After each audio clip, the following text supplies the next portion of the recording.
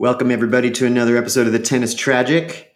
It is November the 24th, 2019, and we're currently in the middle of the Davis Cup finals. Well, not in the middle. We're coming up on the end. I guess the finals are happening tomorrow. We have witnessed quite a bit of tennis since the last time we chatted. The Fed Cup finals happened here in Australia, although none of us were able to get over to the West Coast for that one. And the ATP finals happened. So even though I seem to keep thinking that the season is over, it's definitely not over yet. I don't know. How are you guys doing? Yeah, that keeps happening to me as well. The finals happened, the ATP finals happened, and I was like, all right, that's it. And then I forgot about the Davis Cup, and I've just kind of been sucked into that. I've been watching a lot of that. But is there anything else after this? Is this really actually the end of the season? I think this is really actually the end of the season, except for possibly like challengers or, like the tennis channel has already switched to like they're like replaying highlight finals. Oh, yeah. They just play all the finals from the year. And it's like, actually I could use a break, but on the other side, I feel a little sad, like, I think I felt more sad though at the end of the ATP Cup, not the ATP Cup, the finals. Yeah. Because it's just like all the top men, and that tournament was really good. It was. And then it, like I remember that Sunday just feeling like, oh, this is it. I'm not going to have any tennis to watch for like a month and a half. Like, what am I going to do with my life? and then the next day, the Davis Cup final started. So how's your year-end depression going, Matt? Are you feeling the loss prematurely? Yeah, I guess. I mean, the Australian Open seems like it's looming though. Plus the ATP Cup, like it's not actually that long to wait, and I'm already. Yeah, I think there's always there's going to be stories too. Like I was reading about Roger Federer's charity work today, and apparently he's helping 1 million African children to get education and food. Wow, that's amazing. I was kind of like feeling a little bit down on Roger because he decided to go cash this incredible check, like going, touring around South America with Zverev. We were looking up how much money he made from that, and it was, what was it, like 8 million pounds, 9 million pounds, which is just wild. Like apparently he made more money from this exhibition tour than he made all year. At least in terms of winnings, I think probably his Uniqlo deal gets him a little bit more cash. But anyway, that like totally flips the script for me because he's putting his money to something charitable. That's really good to hear. Yeah, I guess like it's philanthropy's okay. It's I don't know how, he's probably like I think it's not going to change the system. These African kids that he's educating are still going to be at the mercy of capitalism. But I guess it just shows that he has a conscience, and he notices that he earns heaps of money compared to other people that have nothing. Yeah, I mean, I think it's still like, of course, it doesn't address the underlying problems, but if everybody who was wealthy made more of a public effort to give back in some fashion, like to contribute in a charitable way. Yeah. I think it sets a good example, like I recently I've gotten into arguments with people about whether or not like Bill Gates is a great philanthropist. It's kind of a similar thing. This guy's a multi-billionaire, and he obviously he left Microsoft, in terms of day-to-day operations ages ago because he decided to put his energy into other stuff, like, trying to address disease in third world countries. And it seems to me like how can it be anything but positive? But some people still think like, well, he's a billionaire, so he's part of the problem, like, I mean, yes, I guess like if you think that the existence of billionaires is a problem with the way our world is functioning today, then maybe we need to talk about addressing that. But maybe out of the purview of this podcast. I don't have any solutions for changing the billionaire situation. Yeah, totally. It, it's not. You wouldn't expect like Roger Federer, who's a sports expert, to like have a political view on how to change the world. But maybe we all should. Given like you're like in Australia at the moment in Sydney anyway, there's this thick haze over the city because of all the bushfires we've been having. It's like it really seems post-apocalyptic, and our air quality is so bad. It's up there with the worst air quality in the world at the moment. Right. And so people are, school kids are staying inside for their lunch times, and there's health warnings. It's kind of Yeah, it's wild. I was just in California for a week. I was in LA, and they basically have a fire season now. That's a normal part of Californian life. They just expect that every year the countryside is going to catch fire, and there'll be these massive wildfires that have to be contained, and there's going to be all this loss of property and possibly life. And it just seems like it's getting worse. And we've had some wild weather the last month or so here in Melbourne.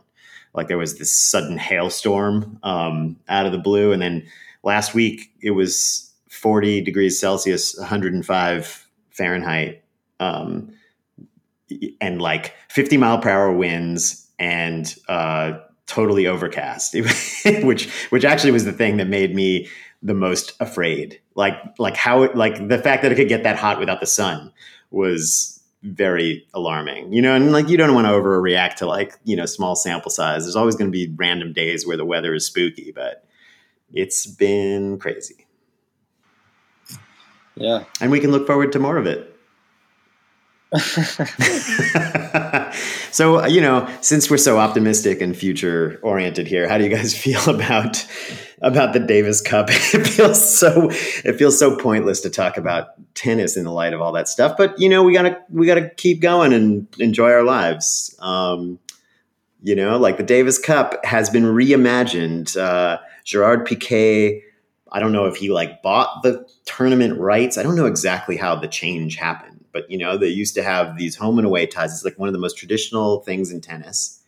And this very old format. And it, there's so many advantages to the old format, but you can also see some of the downsides, right? Like I got to see Davis Cup Spain versus US in Austin, which is the only legit, really high level pro tennis that I got to see living in that city over the past 15 years. And then, smaller countries get to experience these great ties. I know the Belgian players, the players weren't, I don't know if the players were upset about it, but some of the Belgian fans were making a big deal about trying to boycott the new format. Cause it's not like all of a sudden Antwerp is going to get this sick tie at the end of the year. It's always going to go to the powers, right? It's going to go to Spain and France and the UK and the US. I actually don't know. Maybe it'll just be in Madrid. Do you guys know? No. If there's plans to move it around or if it lives there, yeah, I'm not sure. Yeah. In any case, I kind of like that everything is in a week. It makes it more digestible. Like a lot of the time with the old Davis Cup, I would just miss that it was happening, because it would just happen on some random weekend and the time zones are weird. And with this one, it was it was a lot of action all at once. So. Yeah, a lot. I was sort of bought into this, the storied Davis Cup. It has such a history, 100 years maybe or something. Wow. Or maybe not that long, but it seems like a lot of people have a lot of affection for the Davis Cup and it being throughout the year and taking a long time, 5 ties over 3 days. Home and away matches. But I just feel like okay, it's just a tennis tournament for nations. To say that to have bragging rights over my country, this country is the winner over the other countries. And go ahead.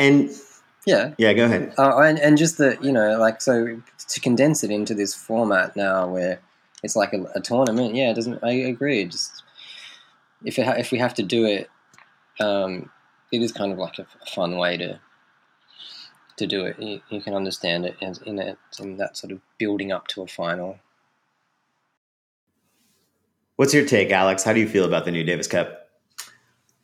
I like it. I haven't really seen much of the old traditional format, and I do get that the loss of the home and away ties is a bit of a loss, but I much prefer it all happening in once. So there's tension building. You can see the group stages happening, the round robins happening, and you kind of follow the progress of everyone moving forward throughout the tournament a lot more than I can't. I forget when it's on, like you said, and I forget to keep track of what scores happened in the latest round robin situation or whatever. It just makes it a lot more. There's a lot more clarity around the tournament for me when it's all happening in one place during 1 week. But I do the loss of the crowd enthusiasm from going to a home country's going to play someone in the home country. The crowd there is a lot different to the crowd in this new format in Madrid, where when Spain aren't playing, the stadium's basically empty.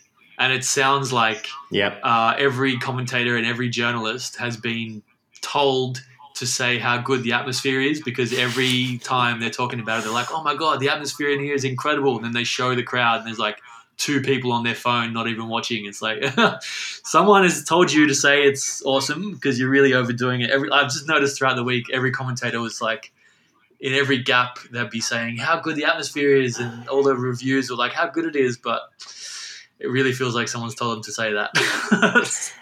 Yeah, it's weird. Like the tennis podcast is sponsored by the Davis Cup, and they had that contest where we almost won a trip to fly to Madrid and watch it. In which case, I think our opinion would be totally different, admittedly. But yeah, I mean, they keep making a thing of like, oh, we have journalistic integrity. We'll tell you what we think. And every day I look at I haven't listened to all of their daily podcast this week, but it seems like they're really into it for the most part. And I don't know. I mean, there have been some really great moments, I think.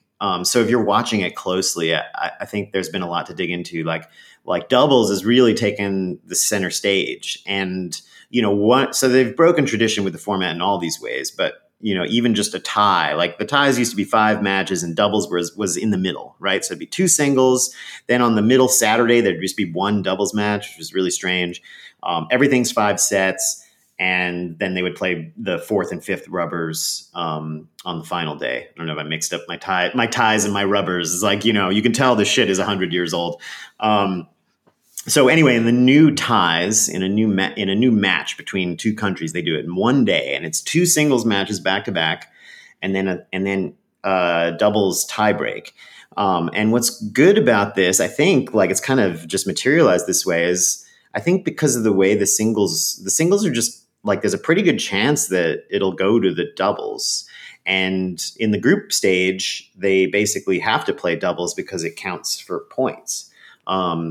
Now we had there's this mini controversy emerged because Canada pulled out of doubles against who did they pull out against?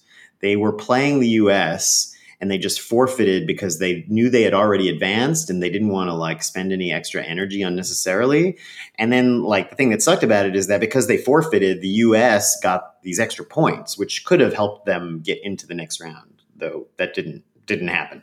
And then a similar thing happened with Australia. They played, I guess, 1 game in a dead rubber and then just pulled out, that just sucks that seems like even worse for fans, because it's like you're in the stadium, you're like, all right, cool, we get a doubles match. And then they play 1 game and stop. Yeah, that sucks. That's just no good. No good. Yeah. Australia said that John Peers was injured in that match, but it could have been just an excuse. He's felt something in his elbow, and that's it. I mean, of course, it's getting really late in these matches as well. They're playing into the early hours of the morning, so you can kind of understand. And then they have to play a new tie the next day, so they want to rest. Yeah, there was one that finished at 4 a.m. the other day, which is everyone was blowing up about. No one was happy about. Yeah, right. That was another thing that happened this week that just blew my mind because it was, these matches are in Europe, and right now that's like they basically start late at night here and go through the night. And then I don't know what day it was, but I woke up and turned on the TV, and the U.S. was still playing at 4 a.m, like in Madrid, which is pretty insane. I mean, I didn't hear anybody really make a big deal out of it. And it was like one of these stories that like, like Tennis Podcast just overlooked it, but it seems like kind of a big deal. I don't know. I would have been pissed. Yeah, definitely. But I like sleeping, so. Yeah, there's definitely some kinks to iron out, but overall, I'm for it. I like it. I think they just need to sort out the scheduling. Maybe they need more stadiums so they can do more concurrent matches at the same time. Whatever, I don't know. There's kinks. Right, yeah. There's kinks, but overall, I'm into the week-long one place. Let's fight it out kind of tournament style. Yeah, I can dig that. I can dig that. But why do we have the ATP Cup as well now as the Davis Cup? Yeah. And it's 6 weeks later. Like in 6 weeks, we'll be doing the ATP Cup, and it's basically the same format. Yeah, like, that's dumb. And we lost tournaments to do that. We lost Sydney 250 and the Brisbane 250. And the Hopman Cup, which was the only really noteworthy mixed event, like men and women competing in the same event, mixed doubles, and like people slept on the Hopman Cup because I mean it was an exhibition, it didn't count for anything. It was just kind of like one of these warm ups. But once I discovered it, I was like, man, this is a great event, and I just think tennis is so much stronger when you have the men and women playing together. Like, you had, what was it? Like, was the Fed Cup, the WTA finals were the same week as the Paris Masters. And that was just like, what are they doing? Like the women should have a finals event that gets the spotlight. And then the men are like playing around the world, like one of the bigger tournaments of the year. It just didn't make any sense to me. Like there really should be one governing body. The whole structure of tennis is kind of wacky. It's dumb. Like it's the same court, same equipment, same umpires. There's actually no reason to separate the genders. Like separate them for the matches. But then like they can share the same court and the same tournament, and then play mixed doubles together. More of that, like, because that's where we actually get to see the equality. Yeah, it's awesome. And then right, and you just see like they can share a court, and they're like the play is competitive. Yeah.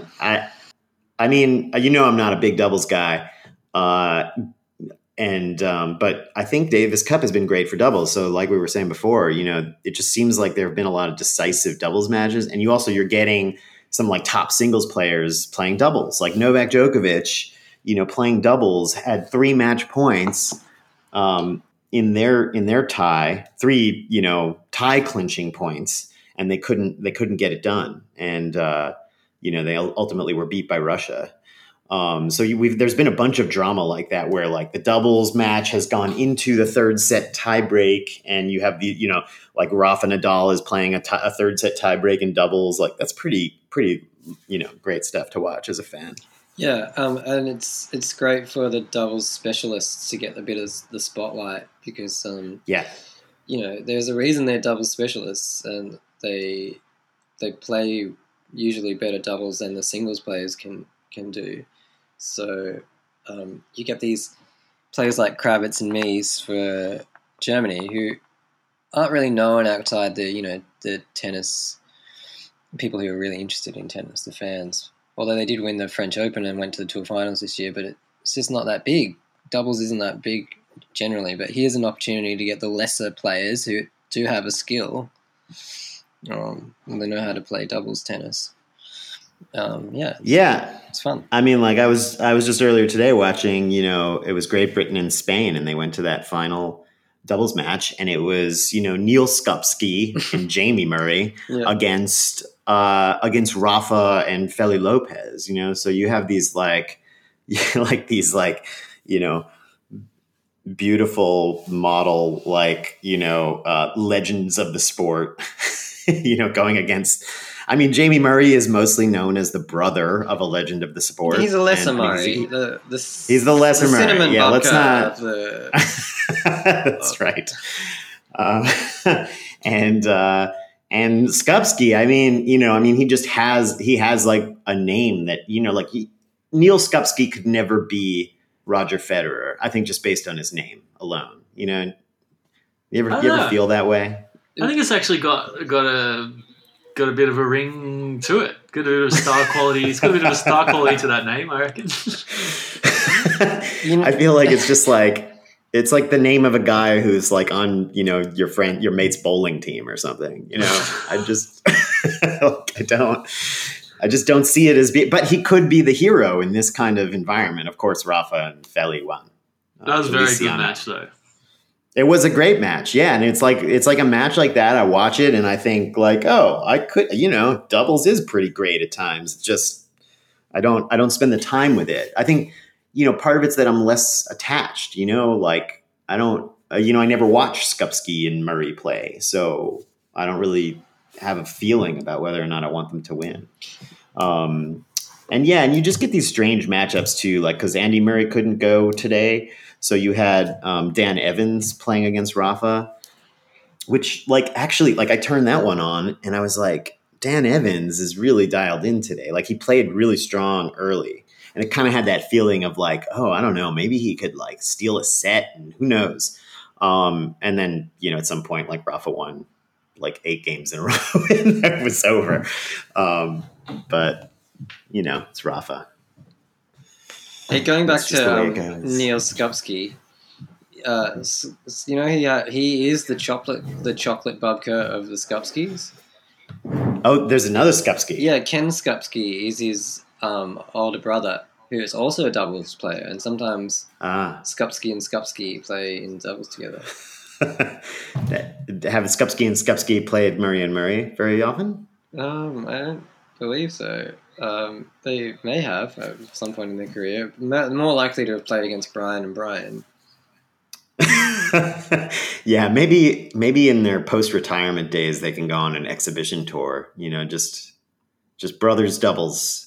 We were speculating over chat that once Rafa and Roger are retired, I mean, look at the money Roger is pulling in to play against Sasha Zverev. Not that Sasha Zverev is scrub, but really nobody is paying that much money just to see Sasha Zverev, right? It's about Federer. Federer and Nadal, one day, they will be retired. And this is going to be 3 or 4 years. No, they won't. They're just play forever. They're going to – you're right. I'm sorry I said that. It was sacrilegious of me. Even this alternate reality that their bodies broke down and they had to stop playing tennis, they would just go on tour and people would pay hundreds of dollars to see them. For years, even if they're in their 40s and they're not quite the level they used to be, they could just bank millions and millions of dollars. I mean, not that they really need it, but, you could see Federer's pulling that money in and he's trying to fix AIDS in Africa or whatever. And they could, but, often these sports stars, they just go into business. You see it with a lot of the basketball players. They, get a company and, make money the normal way with business and investment and exploitation of labor. Yeah, I was thinking earlier today, I was like, which of the big three do you think is going to just let go? Let go of their fitness, get kind of fat. I feel like this happens sometimes. I reckon Djokovic is going to be the healthiest of the three and also probably have the most interesting career post-tennis. I agree with that completely. Yeah, he will not let go of his fitness ever. And I have a hard time seeing Rafa do it also. I think Rafa's just so driven. And he'll just live kind of an outdoorsy, beach lifestyle, be on his fishing yacht, I can see him doing some rock climbing. Yeah. Because, they have the singlet, so he gets to... Is that muscle? Oh yeah, yeah. You gotta show those guns. So I don't know. Maybe Federer is the guy. He's got the 4 kids. You know, I could see him like kind of puffing up, you know, just being like, all right, I've had enough. Yeah. Yeah. Like, you know, he'll show up at like the Wimbledon final when, you know, Tsitsipas is going for his like 5th Wimbledon championship in 2030. And, you know, like Roger will be there, like, you know, kind of bloated, wearing a top hat. Top hat. I don't know. It's just imagining, you know, imagining a possible future. Out of the 3, he's the one for sure. He's the one out of the 3. Yeah. Yeah, for sure. Okay, so what else is going on? Do you want to address the Simona Halep thing from last? Oh yeah, that's podcast? right. I feel like I'm actually like I just I felt bad about this because we got really deep into this opinionating about how, you know, like people were overreacting to Darren Cahill's behavior towards Simona on the court, and like our setup was completely wrong. Like I had read an article about it, and it just for whatever reason I thought that the article suggested that he had come out after she dropped the first set and then she won the second set after his pep talk. But that was totally wrong. It was like the 3rd set and she had dropped 3 games late in the set. And so it was really like a much bigger moment in the match. I actually don't think it didn't really affect my opinion, but I do think it's important to get it right. You know, it's like, I just feel a little embarrassed. I was like, oh man, we just recorded one of our best episodes and like the whole premise of the opening bit was off. So I don't know. Did you guys feel like it changed the way you felt about what happened? Not really. What was the correction that it was in the wrong place, so we thought it was in a different area? Yeah. It was just like it was a more pivotal time in the match. Later in the match. Doesn't change my opinion that he was doing the coach role and didn't overstep too much from my view. I just don't think. Yeah, I don't know. What do you think about it, Matt? Well, I was talking to my housemate Matt Ma, who listened to that episode, and he was kind of saying like, I think his basic point was like, hey, come on, it's sport.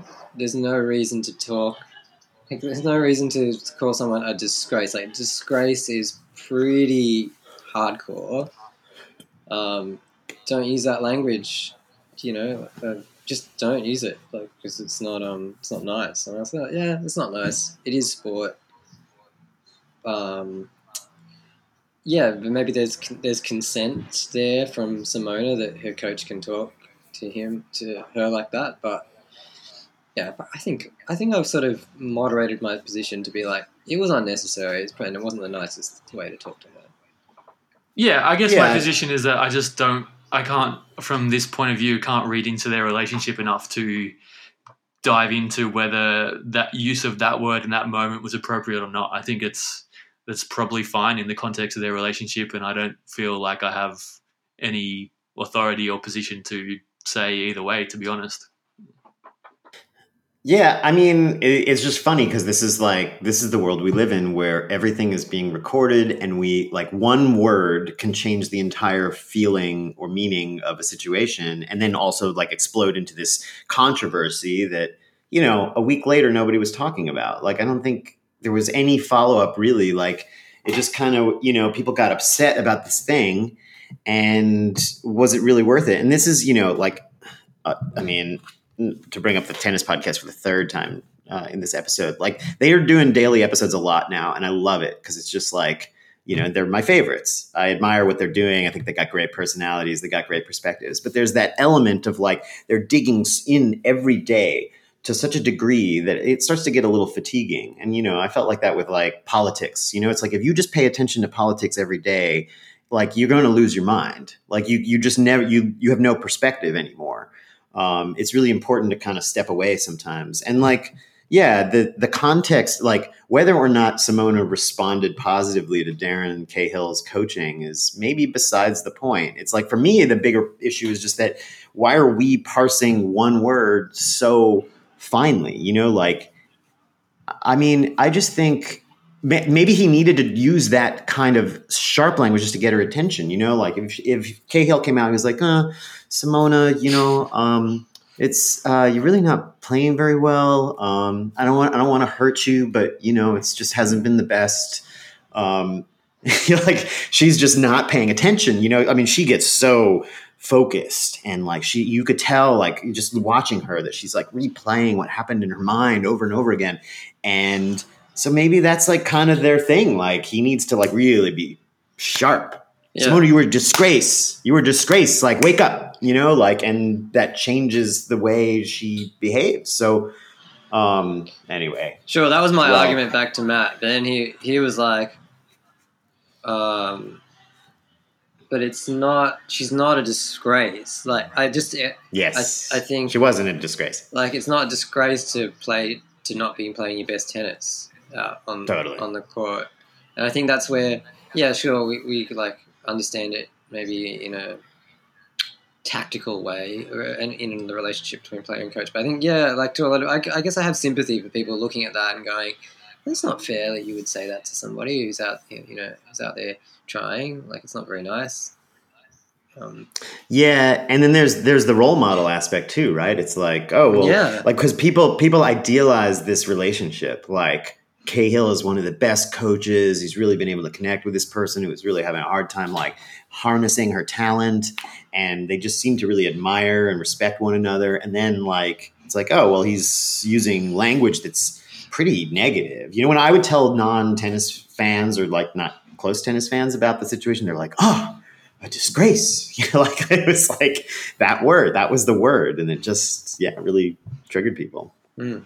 And sports is supposed to be fun. I guess that's the role model thing again. You want kids out there to be like not beating up on themselves thinking that they're a disgrace for not concentrating on the court. You want them to be able to roll with the punches and, you know, shake hands at the end and have a laugh about it. Yeah. What kind of coach works for you, Matt? What do you need to get the best out of your performance? I've only ever had one coach that Alex and I shared, Reynaldo Hidalgo, who was a doubles player ranked 500 in the world at one point. Wow. Yeah, he plays for University of Technology. Yeah, points. He plays for UTS now. He's still a decent player. He was a pretty relaxed coach. He didn't work for. I mean, good coach in a lot of ways. Gave me a lot of technique, but then I think a bit too light on. What I try to do, because I'm starting to feed Alex some balls and help him prepare for matches, is like just try and be as positive as possible. Like pick up on a few things that he's doing, but then also. I was, like just celebrate the good moments. Alex, that was a great shot. Oh, you're playing really well. You're hitting some good balls, and, whatever. Yeah, positivity. But I think that how does that work? How does that work for you, Alex? You need a little positivity, a little pumping up. I think in that, like we're talking about hitting a basket of balls on a court when there's no one on the other side trying to beat you. Then in that context, positive, it feels really good. You try and, another ball's coming that you can try and fix that thing you just did and it's all good. But I think in the context of a match where you're going into a third set, I would be happy for someone to be fully as aggressive as they want it to be, to me.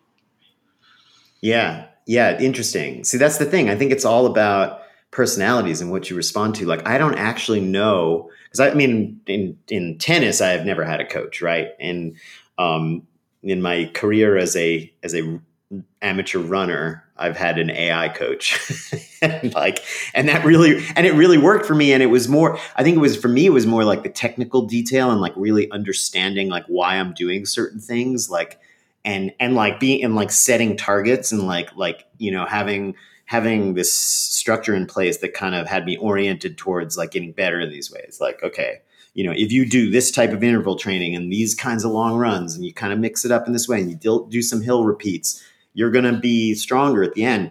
And I mean, I didn't have a human being telling me that, but I kind of feel like maybe that's the sort of, coaching that would work for me. It's just like kind of technical and like focus on improving myself.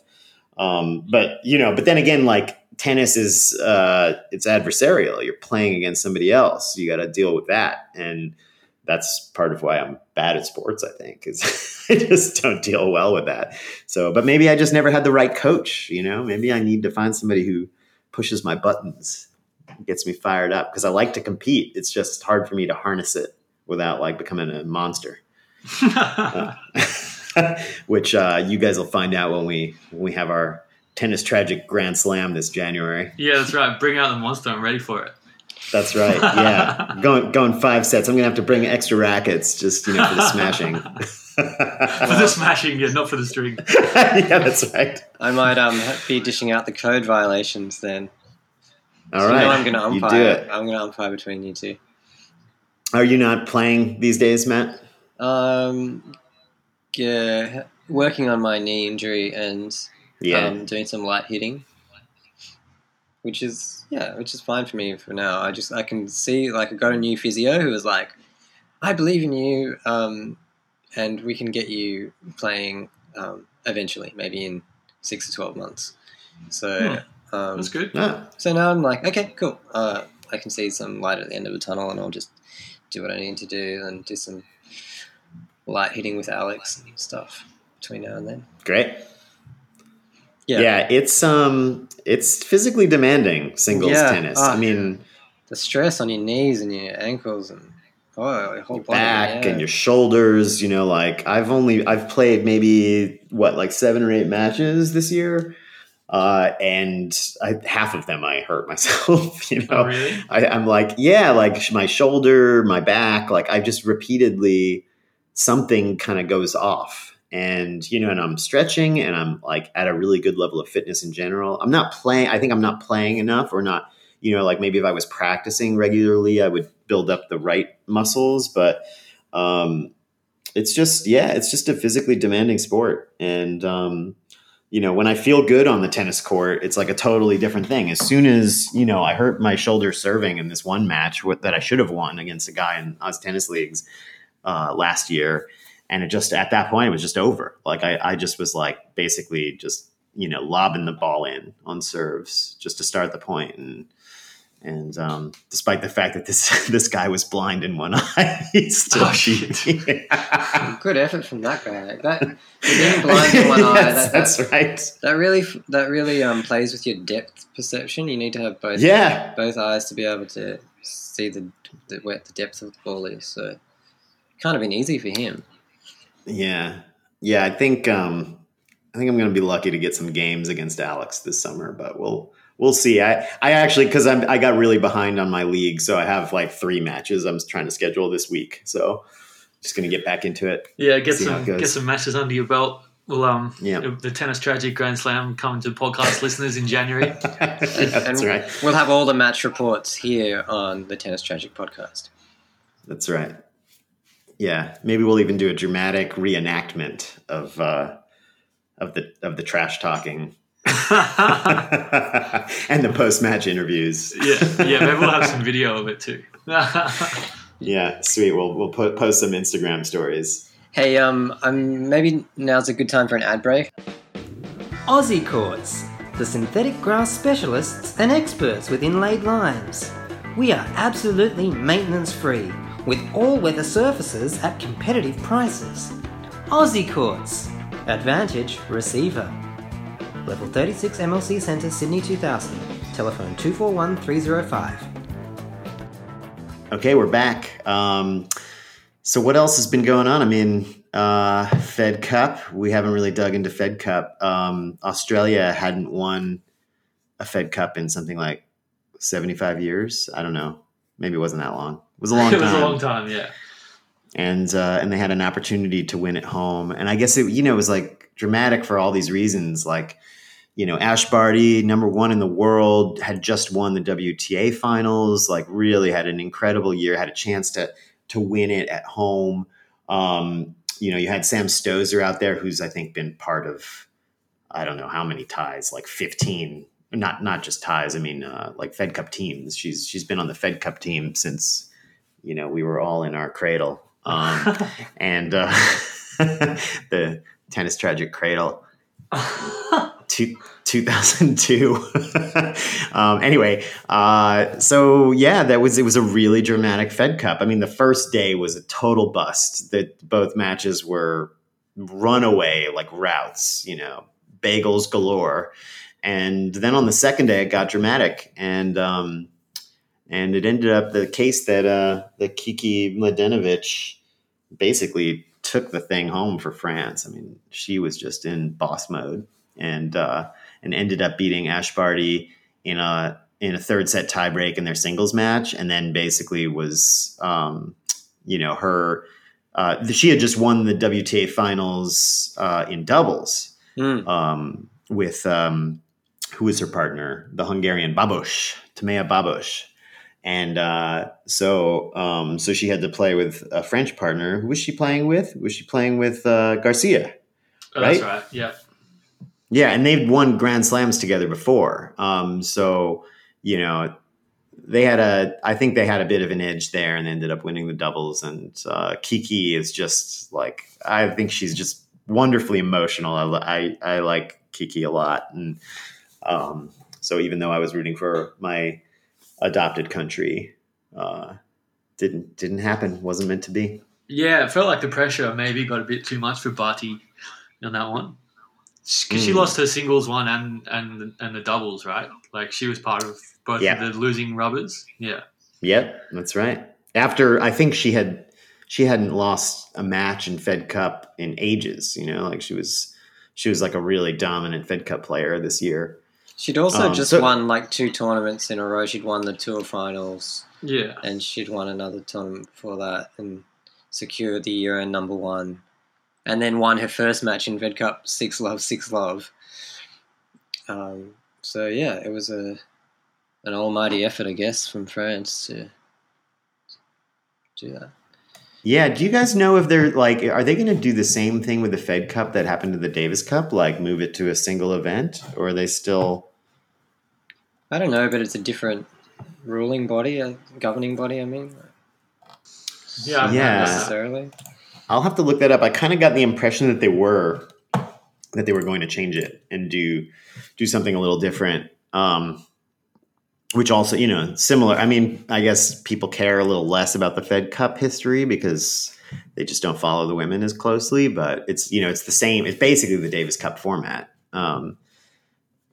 Although I guess they had the finals last. I kind of appreciated that. Like the Fed Cup, since it was 3 sets, they would just do it over 2 days. Like Davis Cup with the 5 sets, as much as I like 5-set tennis, it was like something about it was weird with the 2 singles and the doubles in the middle and the 2 at the end. Like with this, it was also the doubles would finish, right? They would only play the doubles if it was absolutely necessary. And then it just has this extra drama. So I don't know, this team tennis stuff, it's all crazy now. Nick Kyrgios was like, I was suckered in by some clickbait. There was some like article headline that was like, Nick Kyrgios, tennis needs to switch to team formats or it will die as a sport, something like really over the top. It's like fucking one of these fucks, Murdoch rags. And if you actually read it, it was like, it was just Kyrgios basically being, talking about how he likes the team format and how, people watch a lot of team sports. So it might be easier for people to kind of get into team sports through kind of team-based tennis. And I don't know, guys. I was thinking like I don't know how much more of it I would necessarily want, but it's already too much. You think there's too much team tennis? You're not into it. If that guy wants more team sports, go play basketball, dude. I think Nick Kyrgios should just go play basketball. Yeah, I agree. Yeah. There's enough. It should be one marquee one or a couple, but it doesn't. There's 3 now, and then people want more or something. No. Tennis is an individual sport. There's the good thing. The team tournaments are good.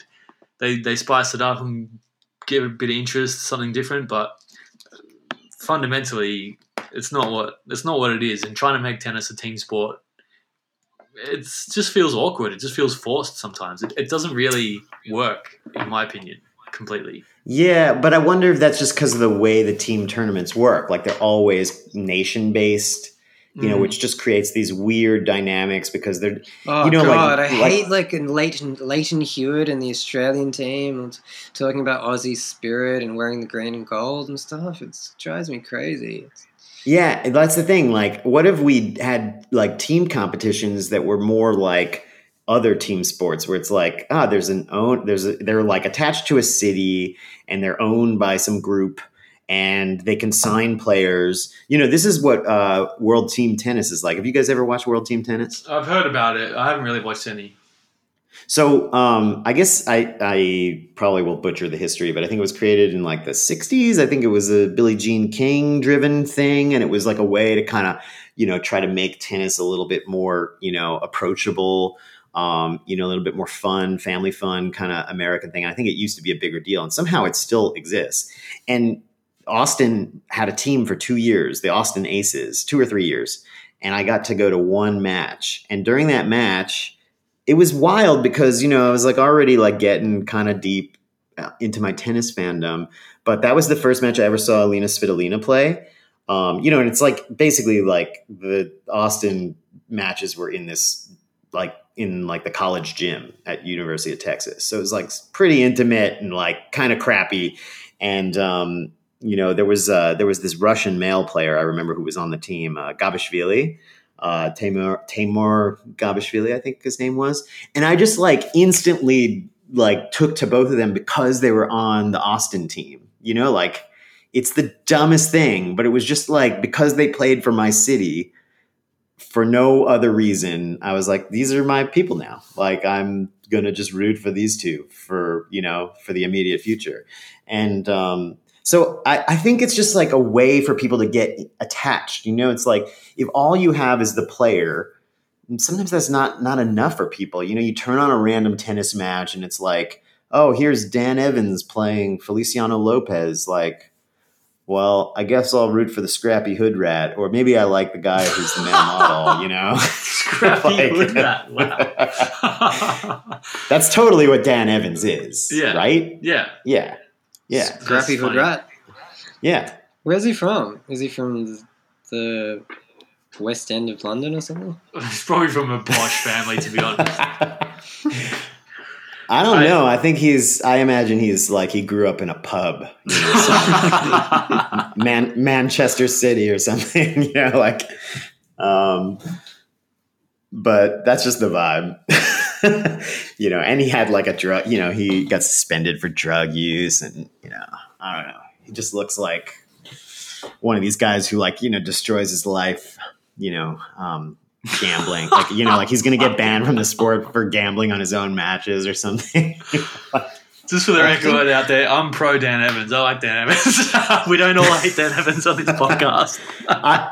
I actually kind of seeing him against Rafa, I was like, of course I want Dan Evans. I mean, I want everybody to beat Rafa. Like Rafa drives me crazy. I think he's amazing, but come on, give it a rest. I was watching Rafa today, and I was like, do you think he practices his like fist pumps? Because they're so like orchestrated, like he does this like running leap, and and then the one fist goes out, and and he's got the lawnmower move where he like pumps his fist down towards the ground, up and like down. That one. Like, yeah, that one's pretty good. Yeah. When he does the double lawnmower, I love it.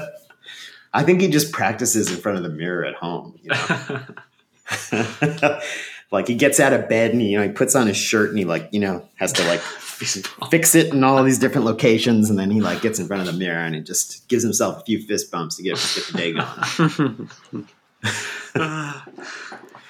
Wait, what were we talking about before that? Yeah. Before I went way off the rails, we're talking about. Let's team rewind. Team tennis. Yeah, and right. So that it should be city based, or like organization based, that we can create ourselves rather than than using the nation states I just think trying to make an individual sport a team sport is just it's just silly. I mean, it's just trying to make it into something it's not. If you want to draw more people in, I feel like maybe you need to look at other aspects of it. Different camera angles or something. Draw you closer in, draw out the action a bit more. I don't know what, but I think trying to make an individual sport into a team-based thing to draw people in is looking in the wrong place for accessibility. Yeah, I hear Al, but in also when you think about it, it is already a team sport because the players have a team around them. Yeah, come on. Yes. I mean, but that's not a team of players. It's not a team of players. You know what I mean? That's a completely different thing. Yeah, but I think that for me, getting really deep into tennis, part of it, one of the things that happened along the way for me was reading the Agassi autobiography and really getting that insight into how important his team members were. And I just started to notice that more, when I was watching and people are talking about the coaching relationships and the partners and but you can say that about any sport, fighting. They've got coaches, nutrition coach. Any single individual sport in the world has a team of coaches and a team of trainers. Right. It's still an individual sport. Yeah.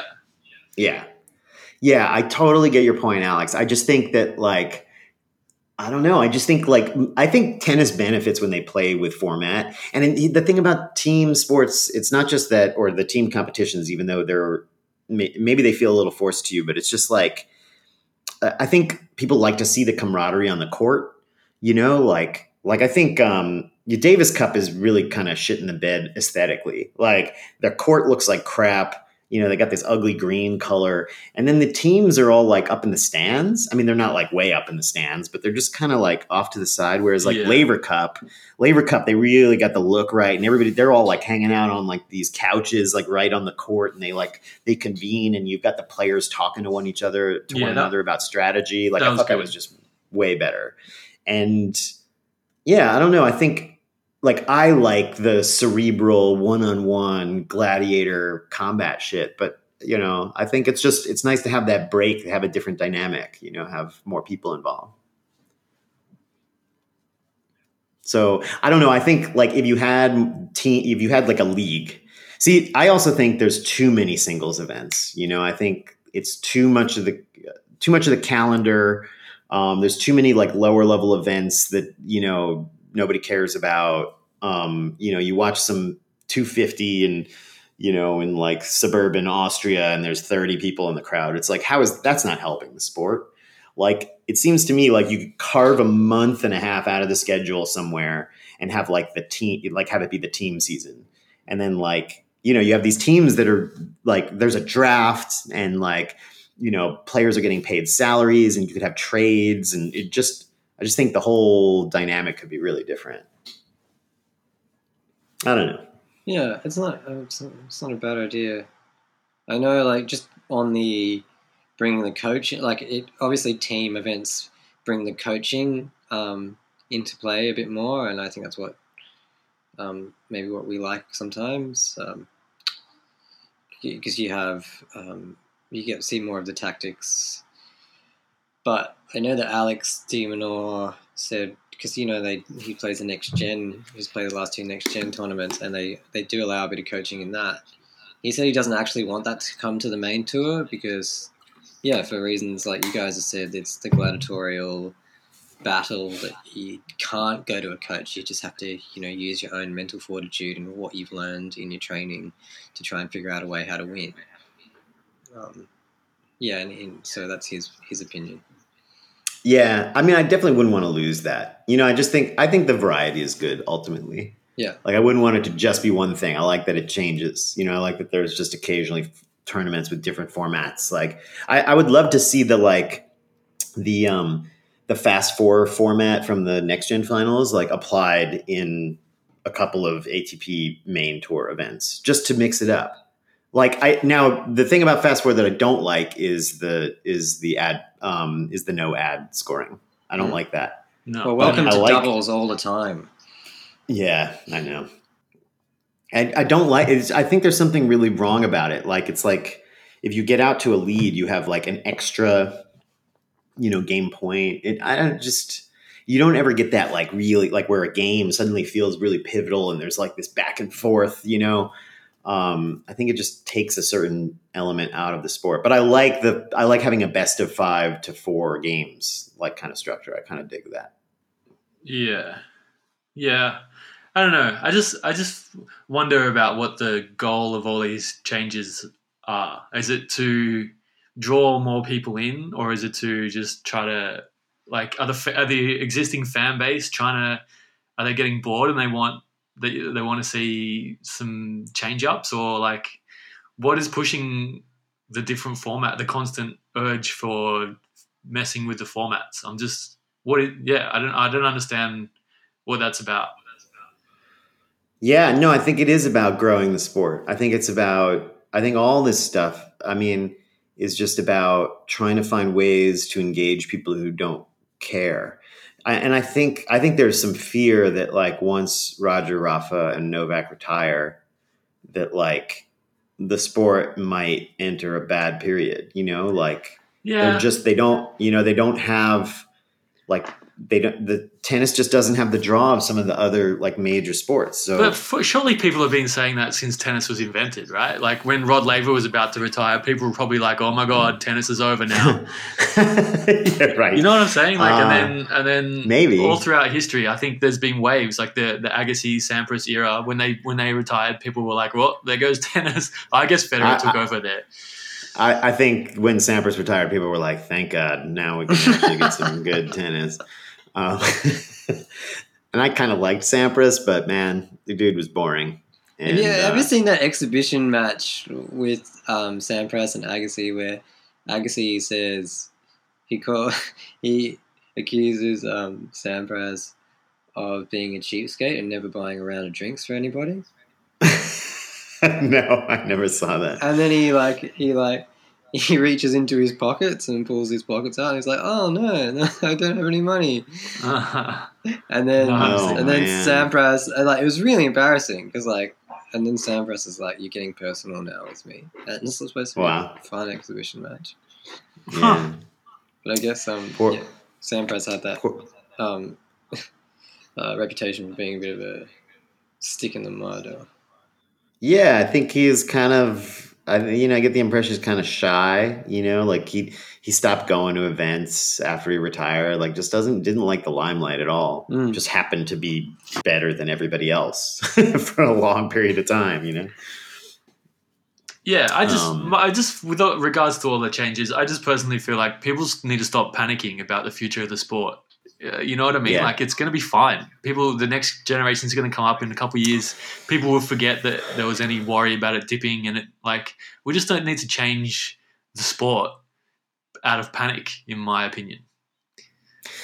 Yeah, I don't know that I guess I was saying that maybe there is some panic in there, but I think it's good to make sure you're refreshing. I think you can be too attached to tradition, like the Davis Cup, like as much, like if you are a core tennis fan, like maybe the Davis Cup means something to you and you really care about it and you're upset that the tradition got broken or whatever. But like, man, that format was not growing the sport. It didn't make the sport bigger. I agree with that one. Yeah, I kind of agree too. Like it mattered to Australia. I think some of the hardcore Australian patriots in the tennis world because they have a nostalgia for it and a long tradition. But for most of the world, and maybe a few of the other countries that have Davis Cup history, but yeah, for the majority of people out there in tennis fans, who cares? Yeah, it's good. Yeah. Well, I guess none of us are really like super hardcore traditionalists. But I don't know. It's also just, I just like a little wrinkle, little spice, kind of change it out. No, that's good. But like the Jared Piqué stuff with the Davis Cup and all, I think it's about money and it's about sponsorship and broadcasting rights and not necessarily in the interest of the game or people changing it up to make the game more interesting. It's just like how can we package a product to make a quick buck or to make a lot of money over a few years. Yeah, I mean, and that's like that sounds a little cynical to me. I mean, I think I think they're related. I mean, the strength of the sport is contingent on money. I mean, it is like if you want to attract the best possible athletes to the sport, if you want to have like Grand Slam events that are like totally packed and people are really passionate about the players, like you have to sell it, it comes out like they're kind of intertwined. But I do hear that, like, yeah, I think like PK, like I don't know PK, and it seems like people are pretty mixed on him. And, look, he messed with something traditional. So of course people are a little pissed, but it's like, was this really because it's the better format? Like, does he really believe it's the better format, or just like, this is just clearly going to be the moneymaker? I mean, I'm not even sure about that. Like, it seems like they've had trouble selling tickets to, events when it's not Spain, Yeah, definitely. Big time. Like Andy Murray put out a call on his Instagram saying, if there's any Britons in Madrid, get in touch because I want you to come. I think they gave out like 900 tickets to people who hit him up on Instagram. No shit. That's amazing. Yeah. He was just like, just come and cheer because we need people. I'll give you tickets. And they gave out, I think he posted that they gave out 900. Wow. But that's like, again, like, it's just like then the powerful countries just get to benefit, that's, I don't know. Like, of course, like Britons and Americans, like people from countries with money, I think, and people are more likely to have representation at these events. Canadians are like, really good at traveling and supporting their team. But, the Georgians, the Latvians, someday maybe we'll have an African country in the mix. I guess South Africa has been in the mix before and will be again. I mean, what happened to Kevin Anderson? Is he still alive? Yeah. I don't think he's retired, really dropped has off. he? No, I think he just was hurt a lot this year. It's He got amazing. married. People get hurt and you just don't, you like, oh, right. I forgot that guy existed. Yeah. Like Milos Raonic, like I wanted to forget, but he's still there. You don't like Raonic? No. Do you like Raonic? Oh, I don't not like him. Seems I mean, I like to refer to Raonic as the human Quaalude. That's right. Yeah, I like his not the serve first motion. time you've heard that joke. That- Sorry, you like a serving motion. Yeah, you're really into serving motions, Alex. I like that. I just take notice of him, and he's got a good one. He kind of like starts off low, and he kind of like starts both of his arms off in this circular motion, and they get bigger. So it's like a small circular motion, then a bigger one, and then by the third one is when he lets the ball go and throws it up, and that still is like the last third circular motion is the serve. I don't know. It just kind of winds up and gets bigger and bigger, and then actually serves. It's kind of really fluid and nice to watch. Mm. Yeah, I tend to like the big guys better live, like Isner, Raonic, what's his name, the 7-foot American dude, Riley Opelka. I've seen all of them play at the Aussie, and up close, like they are just beasts. And it's just like that kind of, like how physicality can really catch your attention when you're up close and personal with it. You watch a guy like Diego Schwartzman and he's like, this guy is amazing because he shouldn't be competing physically. But the giants are also really impressive because normally when you're carrying that much weight, that much mass, like, it's hard to have the agility to play a sport at this level. So I kind of like watching those guys in person a little bit, but I like them better when they have personality, I mean, Isner has some personality, but he's also a Republican, and I just, I don't have a lot of tolerance for that anymore. And I kind of like Opelka. Opelka, like, will show you some fire. But Raonic, I mean, it just doesn't seem like there's a person in there, like most of the time. So I think I'd like to be a human Quaalude. Like, that sounds very relaxing. Yeah. I don't know if you don't want to have that effect on people. You want to have the Quaaludes, but you don't want to have a Quaalude effect on everyone you come across. Right. That's right. Yeah. Yeah. Yeah. Like watching a Raonic, but I guess even as an observer, I wish that I was so chill that I could like watch a Milos Raonic match, or a a Pliskova match and just like soak in the quiet, like just. Raonic is actually one of the most interesting of them for me because he actually serves and volleys and has a bit of variety. And he gets in there. The other serve bots, I'm with you. I don't like the serve bots at all. But out of all of them, surprisingly, Raonic is maybe one of the ones I like, I think. Because he's more attacking with his serve and volleys, and he uses the serve a bit more to his advantage, I feel like. He's got a nice smile too, don't you think? Raonic? Yeah. Yeah, I guess so. Yeah. He seems like, he's having a good time. He seems like nice. And I just feel like he looks like a Lego character come to life. Yeah, that's the hair though. Like he puts like a ton of hair gel in his hair. Yeah. I wonder what it would look like. I think he might have like an afro or something, or he just like has like some unruly curls or something. Yeah, it's funny. But that's the thing. It like contributes to that feeling. Like his look, he's like very controlled. Like he's just like really tightly wound. So I'm sure he's a lovely person. Well, I'm not sure about that, but it's a classic thing to say after you just shit on someone. Hey, I'm sure they're a lovely person, though. I'm only just talking about how their presence as an entertainment figure affects my life. Yeah, that's all. I hear. Yeah.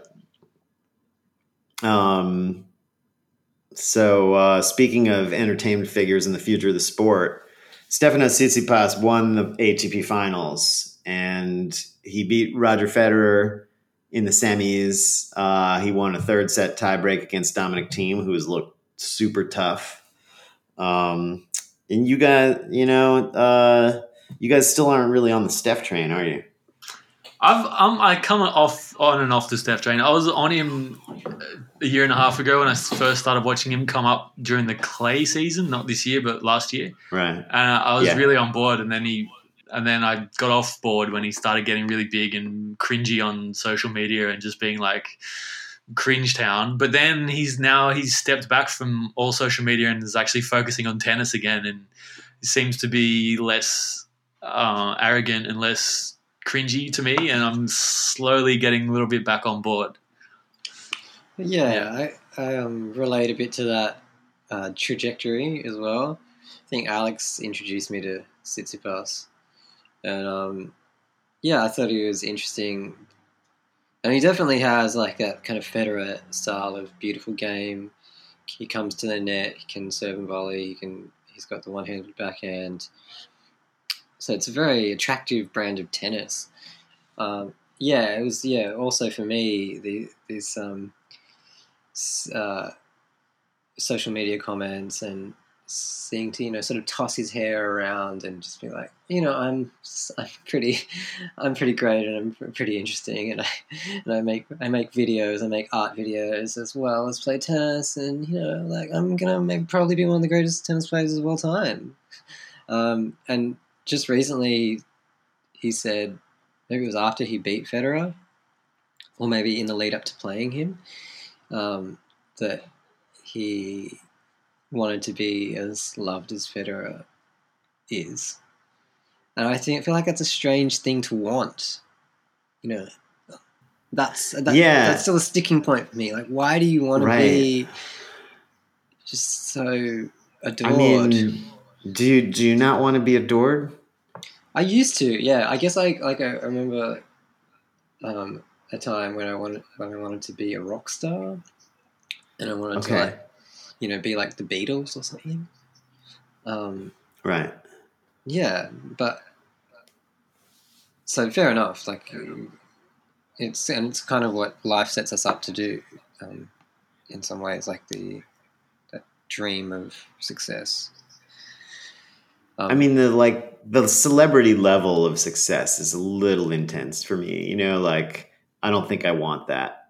I mean, I'm not really in a place where that would ever happen for me, but I think in a way there's an earnestness about him. Like I feel like there's not a lot of guile. He's just really straightforward, and kind of kid-like in a way.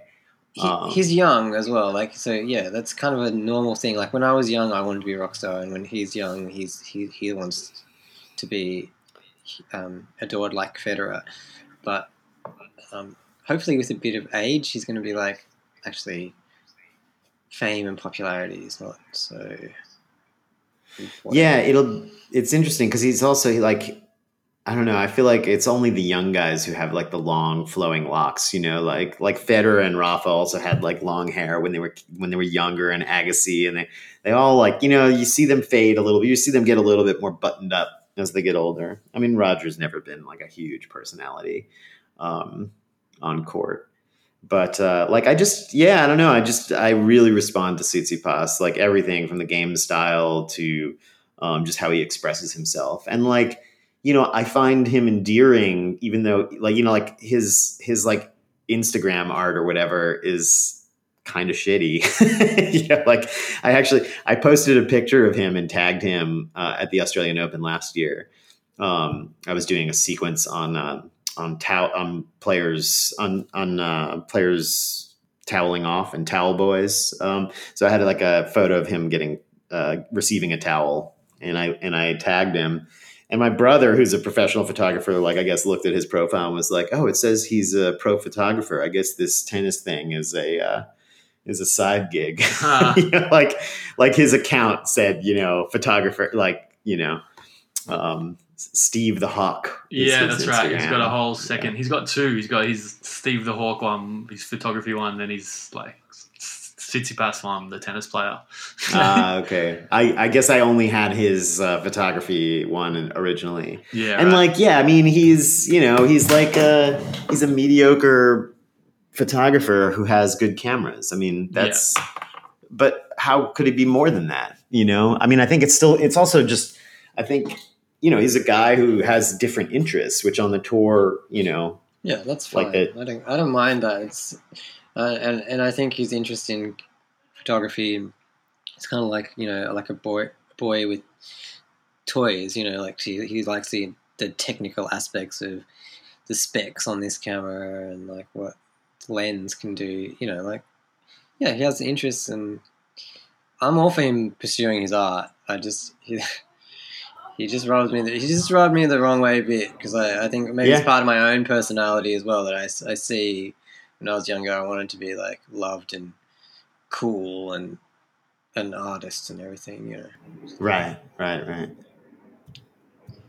yeah, he's fine. Yeah. He's fine. Yeah, there's a type of personality who would be like, I want to be the most beloved tennis player of all time, where you'd just be like, give me a fucking break. Like there's just no way. Like I feel like with Steph, it's like, I don't know, there's sort of like I find him lovable, and I feel like people respond to him. So we'll see. It'll be interesting. Even in that final, like it felt like Dominic Thiem was getting a lot of support, but Tsitsipas maybe had a little bit more. Okay. Thiem, I don't know. You guys, how do you guys feel about Thiem? He's been playing great lately. Al? I not really sure. I do like him, but he just blends into the background for me a little bit. Even though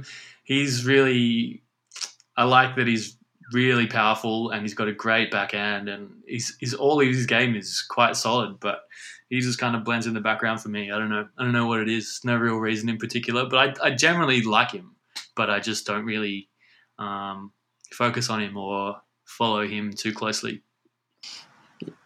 Yeah, I know what you mean. He doesn't stand out. He has a bit more of a bland personality than Tsitsipas. But for that reason, I've come to like him and respect him a bit more recently. And he does have a very funny Austrian accent. I love his accent. Right. And it was exemplified for me when, was it the Australian Open? Or maybe it was another tournament this year, where Serena Williams got her press conference in front of him. He had the room booked apparently or something. Oh yeah, that's right. He had to move, and then he was like, "Oh, but something like this." He's like, he was quite put out, and he kind of didn't really say anything, but he was like clearly but I was here. Why? But she. and it was very funny. And yeah, I like how he speaks. Yeah, that's like probably one of the more defining parts of his personality. I mean, he expresses himself, like he's got facial expressions. I like that he's got the like sporting relationship with Kiki Mladenovic. At least I think they're still together. I don't know. Yeah, I'm not sure. I've heard rumors. It seems like I'm not sure. Oh, you've heard rumors. They broke up. Unconfirmed. Kiki's unsubstantiated. I think Kiki can do better, but Kiki can do better. You think? I mean, not in terms of like ranking points. That'd be weird if you were basing it on that. Yeah, there's not very many available ranking points above Dominic Thiem. I mean, he's number 4 in the world right now. Yeah, that's right. It's just the big 3 otherwise. Yeah, it's like maybe Tsitsipas in a couple months, but yeah, you can't really trade up. Anyway, I kind of like, I agree. Thiem does kind of blend into the background, and I just generally don't like him. I generally root against him. I hope that he beats Rafa in a French Open final. I think that would be awesome. I'd probably like him more if he was able to pull that off, Anybody who beats Rafa on clay, I'm like, I feel positive vibes towards. So I don't know. He just haven't ever been able to totally warm up to him. I feel like his game style also kind of isn't that much fun to me. I mean, he pummels the ball, but he plays so far behind the baseline. It's like he's not even on TV half the time. So I don't know, but he had a great finish to his season. He's clearly a contending player on hard courts. I mean, he won Indian Wells. He's had really good showings at the U.S. Open. Got to the finals of the ATP final. He's going to be dangerous. He missed 2 Grand Slams from illness last year, and he still ended up number 4, number 5, whatever. He does kind of slide under the radar, but he's there grinding, and I think he's going to be the first one to take over from the big 3. Interesting. I think there's a pretty good chance he'll win a slam next year. Yeah, I think he could win the French or the U.S. Open. I think. Yeah. But I don't know. Yeah, there's a few guys. I think next year might be the year. I feel like it's so hard to tell with Novak. Like it feels like he's slipped just a little bit lately. Yeah. And so I'm like, I don't know. It feels like there's an opening there. And Rafa, like it's just always about injury. If he gets hurt at all, especially in the hard court tournaments. And Roger feels like he's just kind of on the outside. Like maybe he could get another Wimbledon, and I think that's it. But, yeah, I think so, if he's lucky. Yeah. Somebody's going to win. Somebody on the men's side is going to win a slam for the first time next year, I think. I think so. I hope so. Yeah, me too. But I hope Novak wins 3 of them. I mean, I hope Novak, Roger, and Rafa are winning slams for the next 5 years, but I hope they're not the only ones. Yeah. Like that would be cool if like other guys were challenging them, beating them in finals. Like the fact that Medvedev was right there against Rafa in the 5th set this year, Yeah, it's exciting. We will see.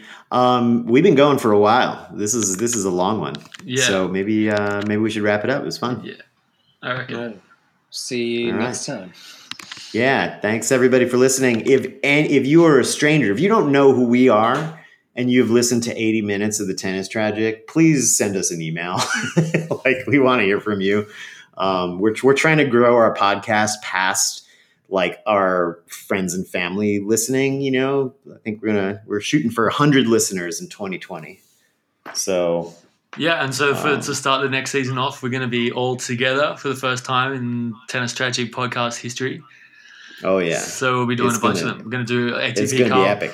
We're going to do Australian Open, hopefully weekly, maybe daily throughout those. So, yeah, should be good. And we're going to have the Tennis Tragic Grand Slam, me and David. That's right. It's going to be awesome. Yeah. Who's going to take home the trophy? It'll be Alex, but I'm going to try to win. Yeah, good. That's what we want. So yeah, email us, tennistragicpod@gmail.com. Follow us on Instagram.